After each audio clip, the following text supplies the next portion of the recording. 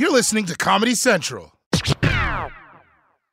Experts claim there is nothing tougher than a diamond. But at Diamonds Direct, we beg to differ. Have you ever met a mother? Strong, radiant, timeless. This Mother's Day, give her the gift that meets her match. With diamond jewelry starting at $200. Plus Diamonds Direct's exceptional quality and unbeatable everyday price, you're sure to give her a gift that wows this generation and the next to come. Experience the thrill of jewelry shopping done right at Diamonds Direct. Diamonds Direct. Your love, our passion. MTV's official Challenge podcast is back for another season. And so are we. The wait is over, guys. All Stars 4 is finally here. Listen to MTV's official Challenge podcast on the iHeartRadio app, Apple Podcasts, or wherever you get your podcasts. Please welcome Maurice Ashley.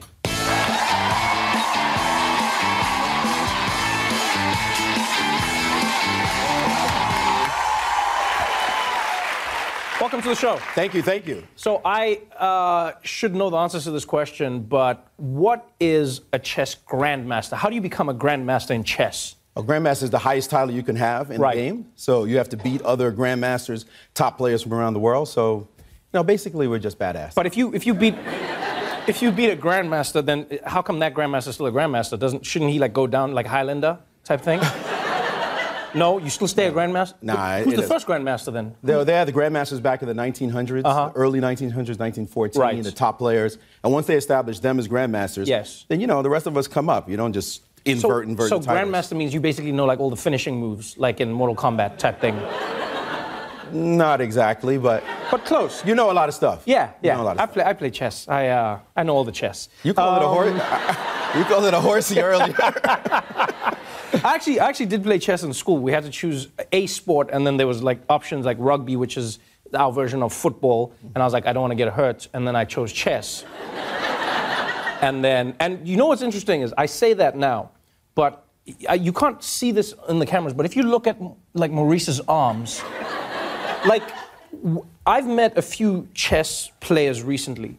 You guys have a lot of muscles for people who just move a piece of plastic around. No. Those chess pieces are heavy, man. But this is a real thing, though. You actually have to try and be in shape to play chess well. Is this a true thing? It's absolutely true. When you're sitting there 4 or 5 hours playing, you're concentrating. You need the stamina. You need to be able to focus at that kind of time. You've got to be in shape. And all the top players, Magnus Carlsen, Fabiano Caruana, the guys who are playing in the World Chess Championship right now, they're working out 3-4 hours all the time, every day, man. They have to stay in shape. You see, that's mind-blowing to me because, you talk about these people. Some people may know Magnus. He's a world celebrity now. He models as well. He does endorsements for Porsche and everything. You commentate on the games.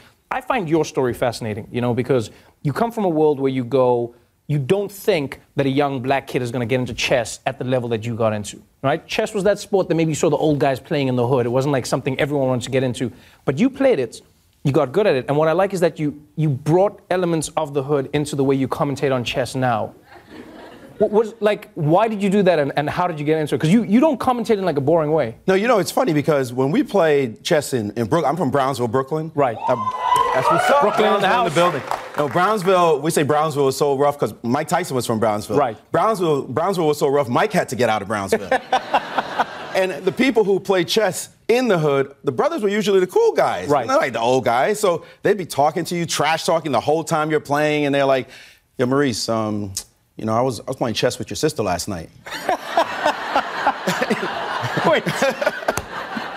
The idea that guys are trash talking. Trash talking all the time. Right. So you get that in your head. You get used to being distracted by players while you're playing, and you just stay cool. So now when I do commentary, I do the same thing. I try to bring that energy and that flow from the hood. It's just normal. It's a game that many people have lauded as the ultimate thinker's game. CEOs have said you learn chess and you learn how to defeat your enemies in the boardroom.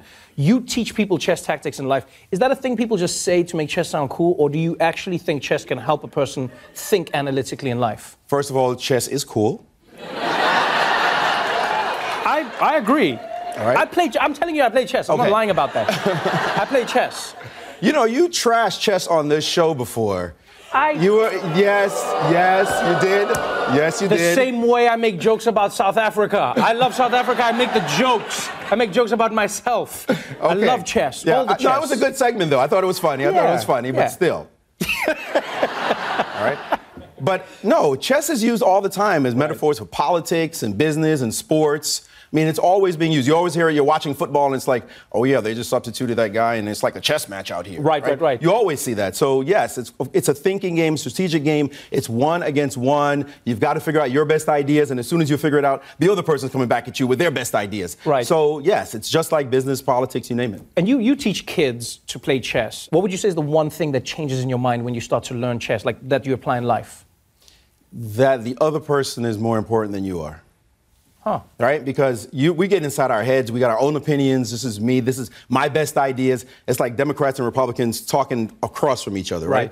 But when you play chess, you realize the other person has valid points, and you've got to really get inside their head more than anything else. So it's not my best idea that counts. It's your best idea. And how am I going to beat you is by really studying what you want. And that's where the deep strategy comes into the game. That's fascinating. So we need to teach the president how to play chess.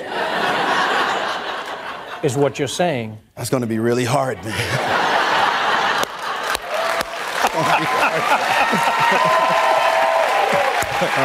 Dude, I'm excited for the World Championships. Thank you so much for coming to the show. Maurice Ashley, everybody. The Daily Show with Trevor Noah, Ears Edition. Watch The Daily Show weeknights at 11, 10 Central on Comedy Central and the Comedy Central app. Watch full episodes and videos at thedailyshow.com. Follow us on Facebook, Twitter, and Instagram, and subscribe to The Daily Show on YouTube for exclusive content and more. This has been a Comedy Central podcast.